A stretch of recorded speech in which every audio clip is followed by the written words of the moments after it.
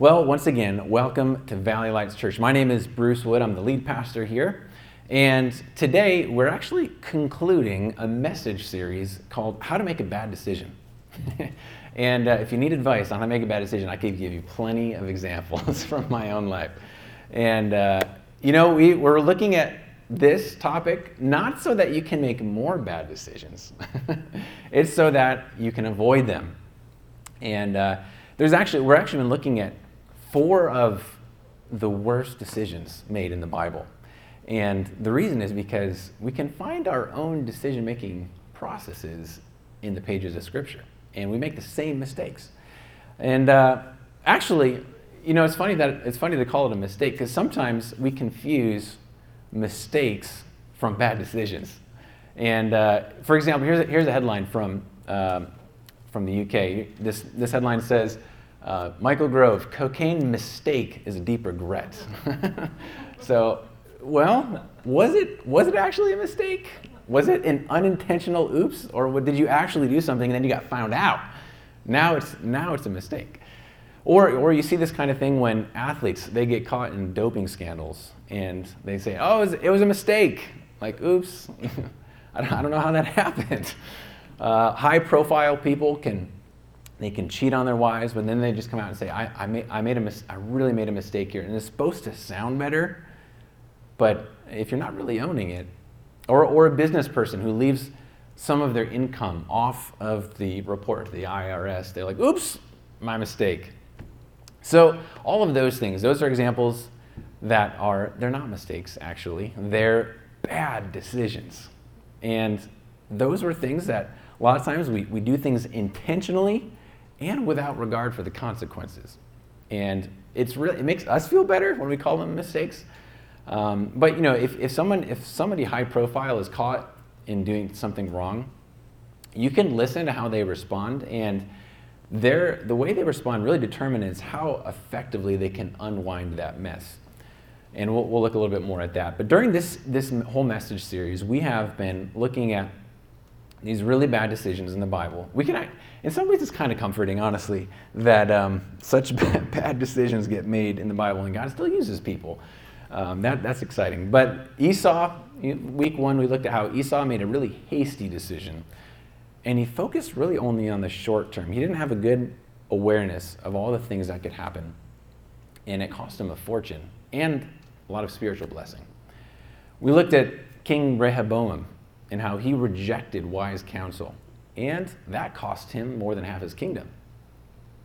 And then last week, we looked at Samson, and he gave in to pressure, and it cost him his life. So in each case, these guys that we've looked at, these stories, they knew what they were doing. These guys knew that what they were doing was either stupid or wrong or both, and they did it anyway. And I, to be totally honest, I can personally identify with each of the guys that we've looked at so far. And God has even convicted me on my bad decision making when I'm looking through the pages of Scripture. And you can find all those messages on our website or a podcast. But today we're looking at a person who was the golden boy. He was the guy that everybody loved. And in a dark moment, he turns into a monster. And I gave a teaser last week. I kind of hinted at who we were talking about. Today our story is from the darkest period of King David's life. And what I'm going to do is I'm going to give you a quick overview of this story real fast, and then we're going to look at each verse that outlines how this story flows. And I think you might find some ways to identify in this story. All right, so here's what happens, and we're going to be reading from 2 Samuel 11, but basically King David, he sends his army out to battle, but he stays home. His eyes wander to a woman bathing on the roof. She's married to somebody else. That's a problem. But he's king. So while the army's out, brings the wife in and he sleeps with her. And then she gets pregnant. Big oops. That's a big mistake right there, right? David has a few failed attempts at covering it up, and then he gets really desperate. The husband is actually one of David's faithful soldiers. So David arranges his death in battle. Husband dies, he's out of the picture. David marries the woman, the baby is born, and everything looks above board. Boom. problem solved. So that's the story, and so we're going to dive into this. But you're going to see this is really dark. This is just like shockingly dark, because David, he's the guy that led the nation of Israel into its glory days, just like the most prosperous, God-fearing days. And he really is honored for his leadership, and he's well respected. And the decisions that he made in this scandal it's criminal. It's really bad.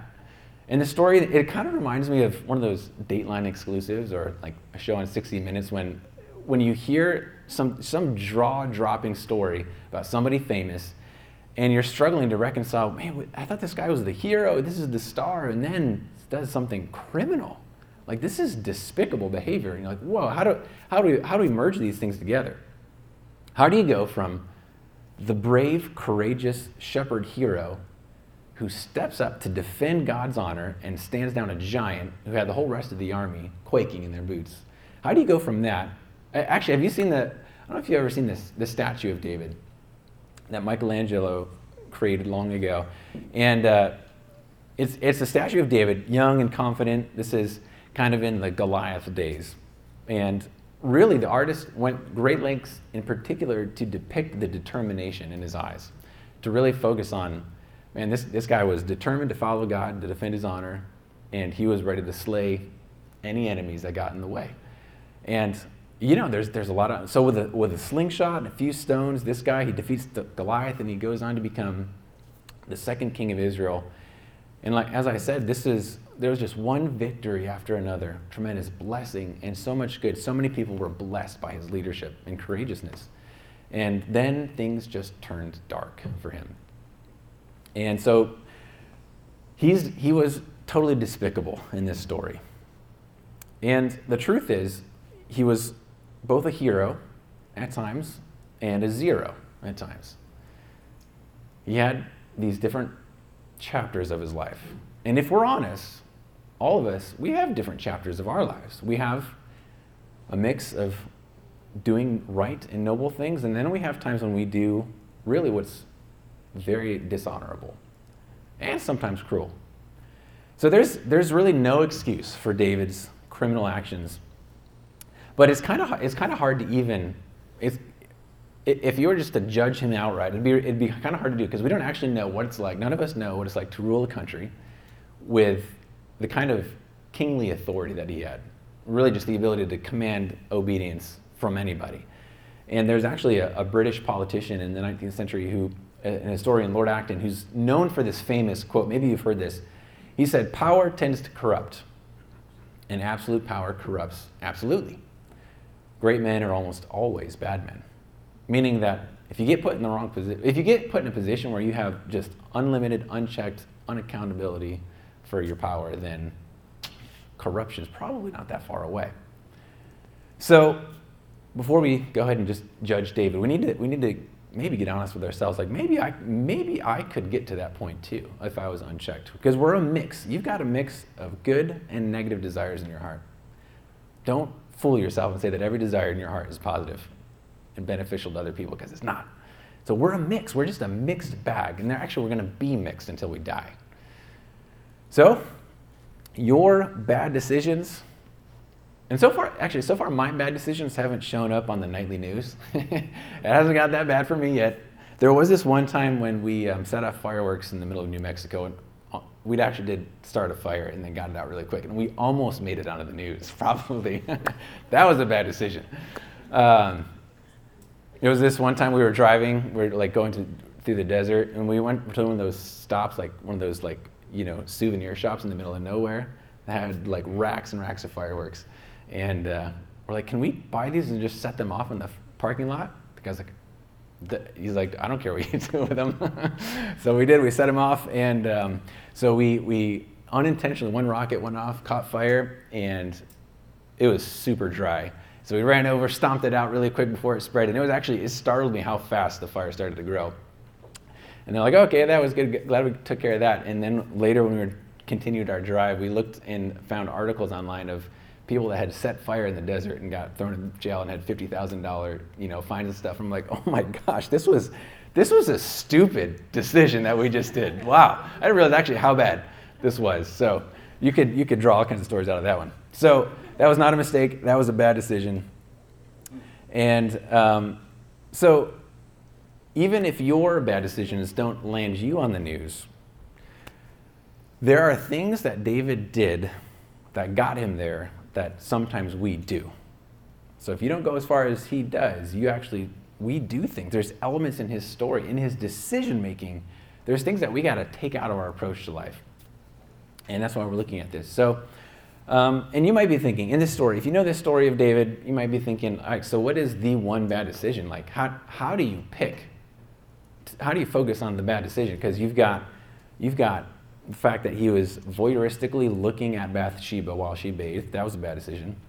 Then he sent someone to find out about her. Not good. Then he learned that she was married and still brought her in. That was a bad decision. Then he powered up as king, said, I can do what I want, and slept with her. Then he covered up the pregnancy with murder. I mean, where do you start? There's actually quite a catalog of bad decisions. Probably the bad decision that we should start with is the one that led to all the other bad decisions. If we look at the elements of David's despicable decision, here's the very first one. He shunned responsibility. So let's go to this verse. We're going to dive in. It says in 2 Samuel chapter 11, verse 1, here's what it says. In the spring, at the time when kings go off to war, David sent Joab out with the king's men and the whole Israelite army. They destroyed the Ammonites and besieged Rabbah, but David remained in Jerusalem.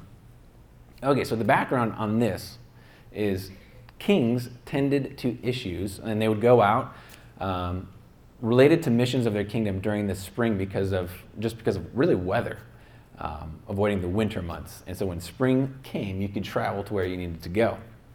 And so this passage happens at this time, and it's clear that rather than going with his men into war, which is really, that was the custom, that was what kings did at that time, and the kings would lead their troops into battle, he just decided to stay home and basically neglected his responsibility as a leader. And this is about 10 years into his kingship. He was enjoying the progress that he made. You know, if you've been in a cushy situation for a while, you can kind of start relaxing and just taking it easy and just stop making forward progress. And he just decided, I'm just to enjoy some extra rest. Which means that really all of that energy that he has, all of that time, all that attention, all of that drive from such a capable leader, it was free to go in other places. It was all of those things on his mind. It could just wander. And so there would be little accountability. All of the soldiers and officers, they were off to war where he should have been. There wasn't anybody asking, hey, where's David? Why isn't David here? Everyone's out doing their work. So instead his time and energy, instead of really being disciplined and channeled and having his actions accounted for, he was in a situation where his time and his energy was undisciplined, unchanneled, unaccounted for, and he wasn't busy or engaged. So if you were to stop and reflect on some of your core responsibilities in life, you've got things that you've got to keep a really firm grip on, mentally and spiritually, physically, emotionally, other things that you just need to do to move your work forward or your family forward or your life forward. You really have to have a strong grip on your own responsibilities. We all do. And we got to get honest. Like, is there any times, or right now, am I just kind of loosening my grip? I'm just kind of taking it easy. If we get honest, there's times when we got to get a firm grip. We can't loosen our grip on our core responsibilities like David did. It becomes a setup for us. The second element of his really bad decision is that he made himself vulnerable. 2 Samuel, the second verse, it says, one evening David got up from his bed and walked around on the roof of the palace. From the roof he saw the woman bathing. The woman was very beautiful. So David, he's got time to burn. He just got time for an evening stroll. He went on the roof, and he probably knew what he might find if he went up there. So here's David, unaccountable, with some extra time, and he's immediately tempted. His power combined with his lack of responsibility, it really set him up to become vulnerable. The word vulnerable means, it actually comes from a Latin word, but it means to be able to be wounded. So he's just walking around basically with no armor on, just able to get severely tempted and taken out by the enemy. He could have realized, you know what, I'm walking into danger here. Actually, I'm in a place that nobody knows about it. I need to shore things up. But he didn't. He proceeded in the wrong direction. And David avoided the responsibility tied to his power and position. So we ask ourselves, well, when does this happen to me? When am I most vulnerable? What time of day do I most get tempted to let go of my responsibilities? What locations, where are the places and those habits and those things in my life where this is not good for me. I know this is, I'm kind of skating on thin ice, and I know this isn't good. Or there's times when you're alone, when you're vulnerable to attack and temptation. Sometimes we just walk right into it. And sometimes we know we're there and we just stay there or keep walking, like David did. And then third, this is the third aspect about his really, really bad decision, is that he sinned, and then he tried really hard to cover it up. Like that's ever been a good strategy for anybody in life ever, is to cover it up. So what David did, it wasn't a mistake. He sinned. And here's what it is. David sent someone to find out about her. The man said, "Isn't this Bathsheba, the daughter of Eliam and the wife of Uriah the Hittite?" So the chick is married, dude. So we all know who she's married to. But David sent messengers to get her. She came to him, and he slept with her. So after that, he sends her home, and then she sends word back that she's pregnant. She sends word to David. Here's the problem. Uriah is off at war, and Bathsheba's belly is starting to grow. And you know what, though? Like, they didn't have all the DNA testing and stuff like that. If it were possible for Uriah to come home and sleep with his own wife, it would appear like the baby's theirs, and David could get off scot-free. So David's in this pickle where it's going to become really obvious that something happened. And this really could have been the moment where he could have just called it and said, I stepped across a major line here. But he didn't do that. He didn't do that. He sends for the husband, bring Uriah back from the battle, it says, so he can enjoy some intimate time with his wife, and it will appear like the baby is there. So Uriah comes back, but since the other soldiers are fighting a war, this dude doesn't want to dishonor the sacrifice that his troops are making, so he doesn't go into his wife. He says, no, like, why should I be the only one to get extra privilege when everyone else is working hard? Man, that's a good guy right there. Like, geez, he's got some morals. And so he sleeps with the servants. So like David's like, duh! David tries to get him drunk. This is cover-up attempt number 2. He's like, what if I get him drunk? Okay, so now, then of course he'll go in with his wife. Man, it doesn't work. Even the drunk version of this guy is still noble enough to stay outside. So this is where David takes it to a criminal level. In the morning, here's what it says, verse 14. In the morning, David wrote a letter to Joab. This is the commander of the armies. And he sent it with Uriah, which is crazy that Uriah is carrying this note. In the note, it says, put Uriah in the front line where the fighting is the fiercest. Then withdraw from him so that he will be struck down and die. So this scripting, it feels like it's like a tragic movie. Like, this would be like a really clever plot that someone would write in a movie that you would make, that you'd have the guy carry his own death warrant, not know about it. This really happened. So Uriah, he carries the death wish in his hand, and he's got no idea. So in verse 16, here's what it says. While Joab had the city under siege, here's actually what they were doing. A siege is when you block all the supplies to the enemy, and it wears them down over a long period of time. That's what they were doing. And that probably in this case was a good strategy. So just wait them out, wait out the enemy. So it's interesting, here comes this news.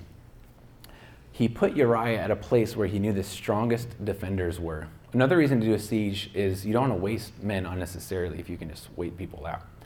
So while the men of the city came out and they fought against Joab, some of the men in David's army fell. Moreover, Uriah the Hittite died.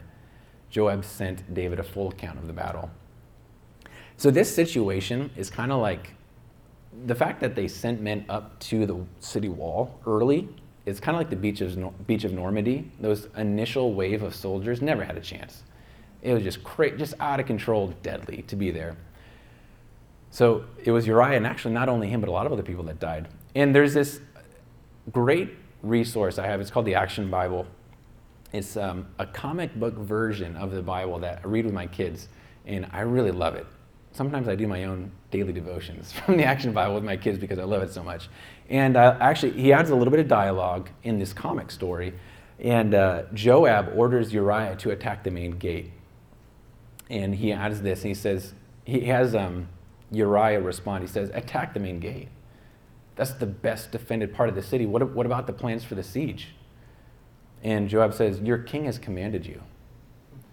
And then it shows, there's a drawing of Uriah with his sword held high, and he says, follow me, men. We have pledged the king our loyalty, and today he asks for our strength. We will fight for the honor of our king and our God. And so he goes. He actually obeys these orders. And there's, this is one of the pictures. It says, several valuable soldiers are easily killed. And this was an obviously foolish military maneuver. And it probably made no sense to those guys. So, jump back into the Bible. It says, in verse 23, it says, the messenger sent to David. Here's the report of the war. The men overpowered us and came out against us in the open, but we drove them back to the entrance of the city gate. Then the archers shot arrows at your servants from the wall, and some of the king's men died. Moreover, your servant Uriah the Hittite is dead. Here's David's response. David told the messenger, say this to Joab. Don't let this upset you. The sword devours one as well as the other. Press the attack against the city and destroy it. Say this to encourage Joab. Come on, man. This is awful. So it says, verse 26, when Uriah's wife heard that her husband was dead, she mourned for him. Uriah finds out he's dead. After the time of mourning was over, David had her brought to his house. She became his wife and bore him a son. But the thing that David had done displeased the Lord. So, a few things we can take away from this. One is that covering up sin multiplies our troubles. I don't know if you've ever tried this whole cover-up strategy thing, or the lie to get out of the first lie thing. That never goes well. In fact, it makes things worse. And in David's case, it went from bad to really bad to horrible, really, really bad. But here's the thing, though. If we're honest, we are tempted to do this. When you do something wrong, or if you make someone upset, or if you don't want to deal with that problem, the temptation is, how about I just cover it up, or how about I just avoid it? That's instinctive. And let's just take note. It's going to make things worse if we don't deal with it head on. So 3 cover-up attempts. Bring Uriah back, didn't work. Get him drunk, didn't work. Let's just have him killed. That one worked. All the while this is happening, though, you got to imagine that trust in David's leadership is probably crumbling. Because how could Bathsheba, who's the new wife, actually trust David after all this stuff? That's a great way to start a marriage. How could Joab, his commander, trust David just like he dispenses with soldiers? How can all the other people in and around the palace at the time of this wrongdoing, how could they trust their leader? This act that David did was a major destabilizer for David moving forward. Had big impact on his family, his relationships, friendships, and worse than all of that is that little line that we read right at the end. God was not amused by this at all. It wasn't until David was confronted by Nathan, one of God's prophets, that he did finally admit it. He actually had him cornered in this, it was like a tricky word game that Nathan used to actually bring the truth out. And David repented, but he paid a serious price, and so did his family line. So, with a story like this, you could launch into all kinds of topics and messages and takeaways. Like, how does God's grace work? Because this really is an example of God's grace in a really extreme way, because God ultimately blessed David and speaks well of David at the end of his life, and David has this tremendous legacy. God's grace to David, it almost doesn't make sense to us because Jesus Christ came out of the line of David. In fact, it says Jesus Christ sits on the throne of David. And so in a way, David's name comes up in an honorable way still. And you're like, man, how is that even possible? That doesn't even make sense. David's story highlights how none of us are ever too far removed from the grace of God or out of the reach of his love. So if you or somebody that you know has really blown it big time, well, you can find hope in David's story. But here's the thing, though. It's not without consequences. Sin carries consequence, and God does offer us grace, which is amazing. Grace is undeserved favor. We get something great that we should have never got. For all of us, what we do deserve is punishment eternally, to die and be separated from God and everything good forever. But instead, we receive mercy and forgiveness when we put our faith in him. That's incredible. But if we don't realize that we can do the same kinds of things that David did, and if all we do, you read a story, it's really easy, it's easy to read a story like that and be like, what a fool.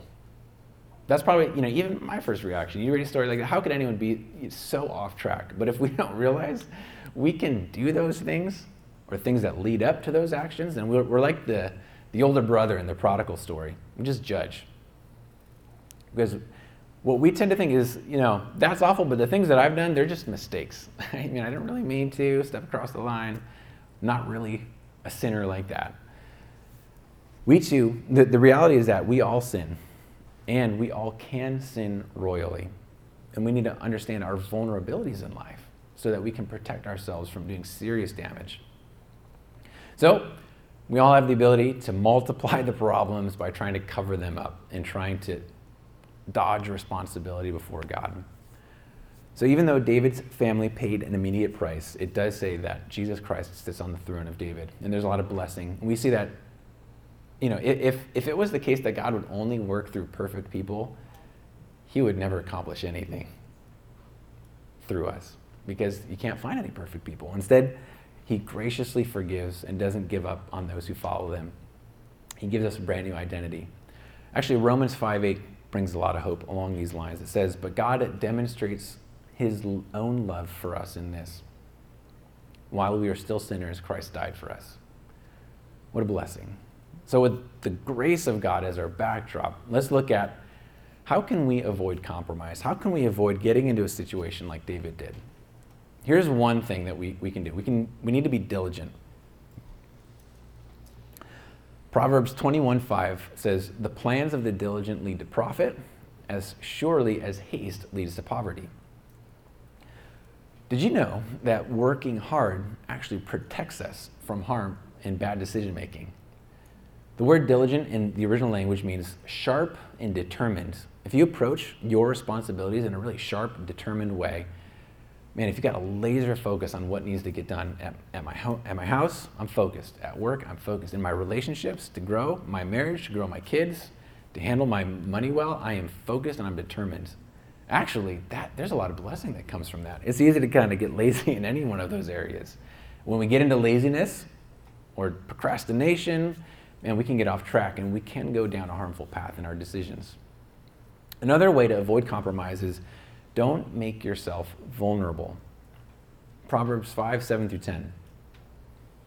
There's a passage that's just referenced on your handout there, but that's a passage that's it's related to adultery as the context, and it's basically don't even go near the adulterer's house.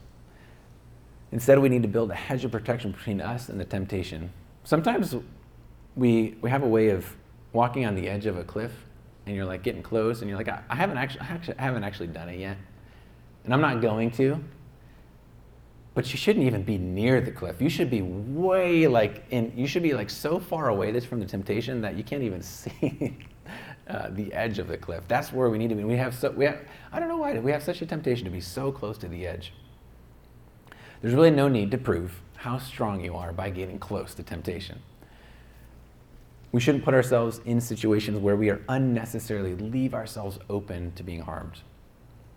James White, a pastor and author, where the idea for this series came from, he describes 3 things that tend to make us vulnerable. And we've got to avoid these. And by the way, vulnerable, sometimes people use that in terms of in relationships. And there's a way of being open and honest with people that allows people to see, as your trust in relationships grows, we need to become more open.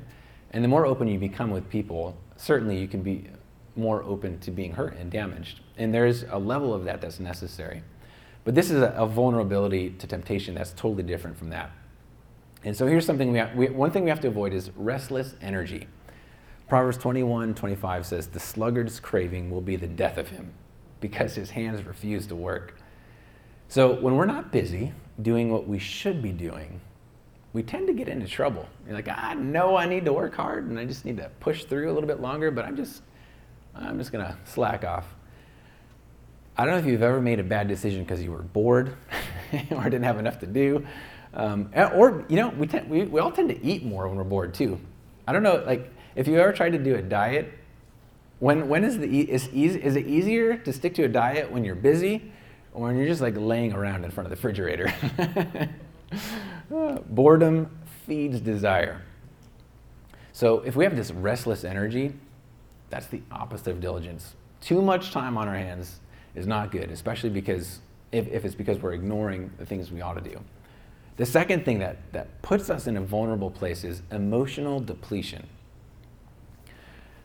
Now, I don't know right now your level of like depletion. I don't know if you feel stressed or exhausted. I don't know if you feel drained or worn out, or however you probably feel those ways. I don't know which phrase you use to describe how you feel. But when you are that way, when you're just, man, I'm just out of gas, I'm just depleted, then we tend to be vulnerable in those times. Because when you're depleted, you can't really pick up your shield in a fight. You don't really swing your sword all that strongly. It's crucial that when we are depleted, that we've got to find a way to get filled back up, and in the right way. That's actually one of the reasons that God established the Sabbath. The Sabbath was a day of rest that God built into the order of creation. God rested on the 7th day to set an example. God didn't get tired out and like he needed a break.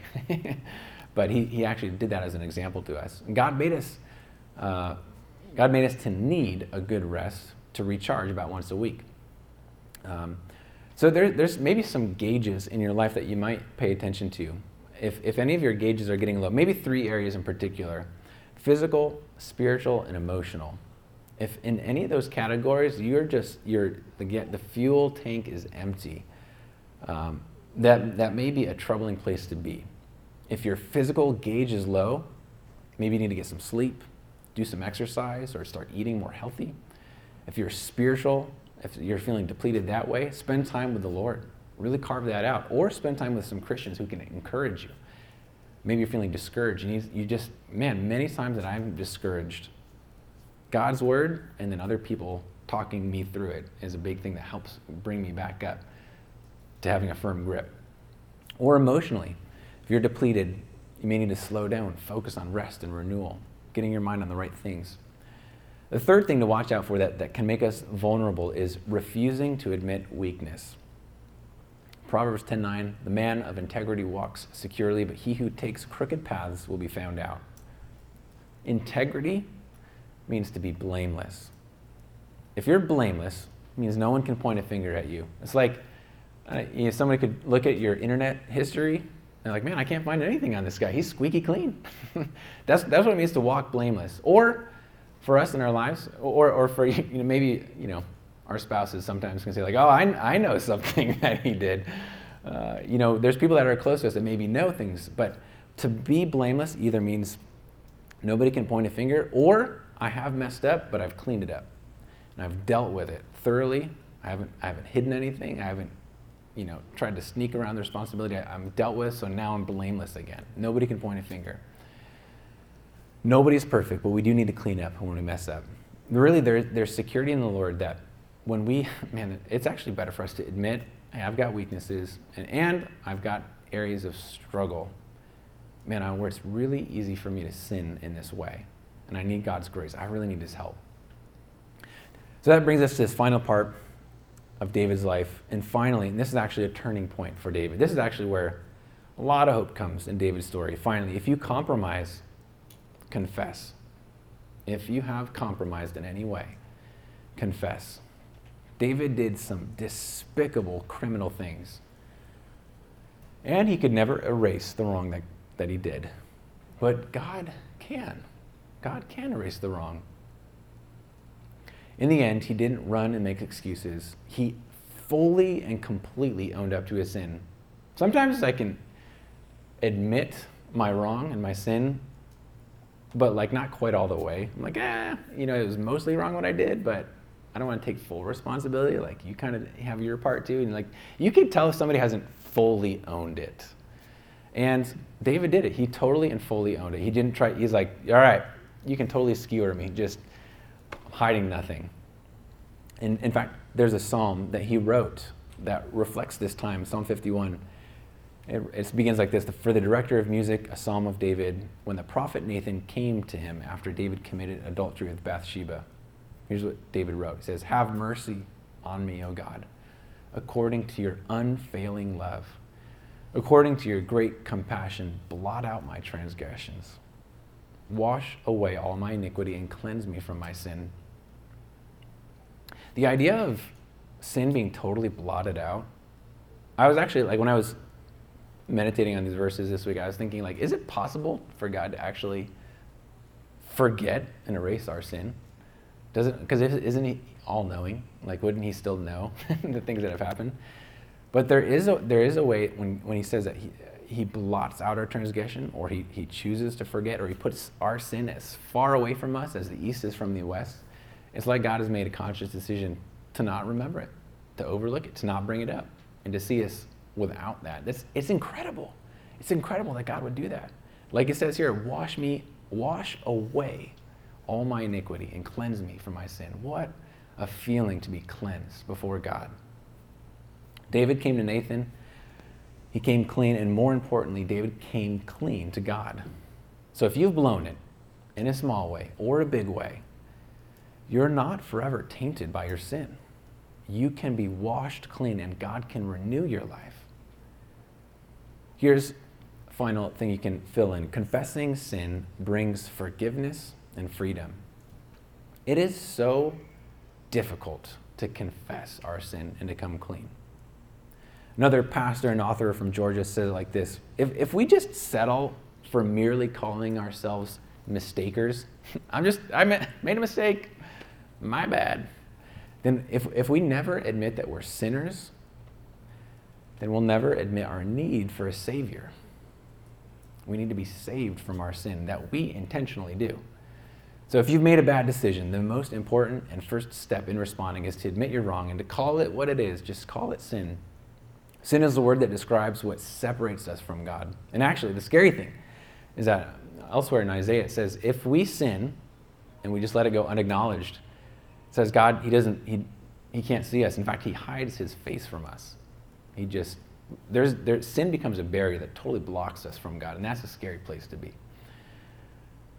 The word sin means to act contrary to the will and the law of God. And so when we step outside of moral boundaries to get what we want, and just do what we feel regardless of what's right, that's sin.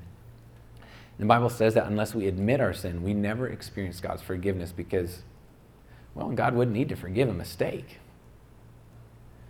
But man, it just feels a lot easier to say, I made a mistake than to say, I'm a sinner. So what I listen, if you ever see like those high profile people and they made a mistake, they're caught in a scandal, sometimes, every once in a while, one of those guys will take full responsibility.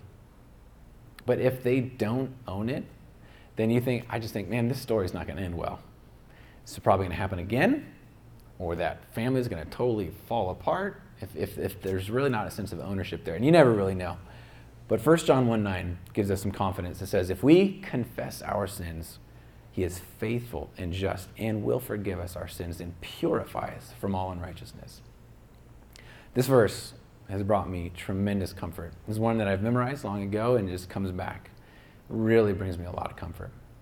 So, admitting your sin also, here's the other good thing. If you do admit your sin, you get the other benefit of rebuilding trust with people. Because usually that sin breaks something in your relationships with people that's really, really hard to repair. Confessing is really the only way to start rebuilding the trust.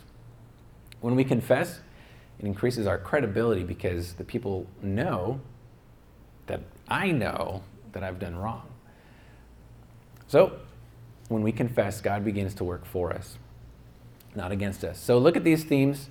Here's just a summary from this lesson from David's life. It says, covering up sin magnifies and really multiplies our trouble. And that's a tendency we all have. But the next line is that confessing sin brings forgiveness and freedom. So as we wrap up, you might consider taking one of these next steps. You can find those on your handout as well. But maybe you'd consider reading Psalm 51 this week and record some key insights. Maybe find some encouragement from God as you read that. Another next step might be to ask God, show me any vulnerabilities that I have. We've all got weak moments. We've got situations that we put ourselves in that we shouldn't be. Maybe pray and ask God. He'd speak to you about those things. Or maybe there's a next step that's already on your mind, some way to respond or an action to take, and maybe you know there's something you need to do this week. Next week, we're going to start a brand new series. So we've concluded this 4-week series on these really bad decisions. And next week, our message series is called Momentum. And I'm excited about this series because we're going to basically ask the question, why do we gather every Sunday? Why do you guys sit here? Why is it worth coming here every Sunday? Actually, what can be accomplished by a group of people that are really engaged in seeing God's kingdom go forward? What if we are all pulling hard and the momentum of our church increases? What about the impact of that?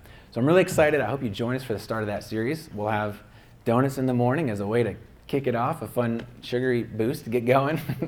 And let me close this in a word of prayer. Father, we thank you so much for your grace and your forgiveness and your mercy, and it really is incredibly difficult to confess and come clean. We've got a lot of pride, we've got a lot of resistance, and sometimes we're committed to doing the old way still, and we need to let go of that. But I pray, Lord, that you give us the courage and the help to walk in purity. What a joy it is to walk blameless before you. I thank you that you make that possibility available to us. Thank you for those that are gathered here. Thank you that you've led each one here. I pray that you would cause our church to grow strong in a way that honors you and helps many more people find you. In Jesus' name we pray. Amen.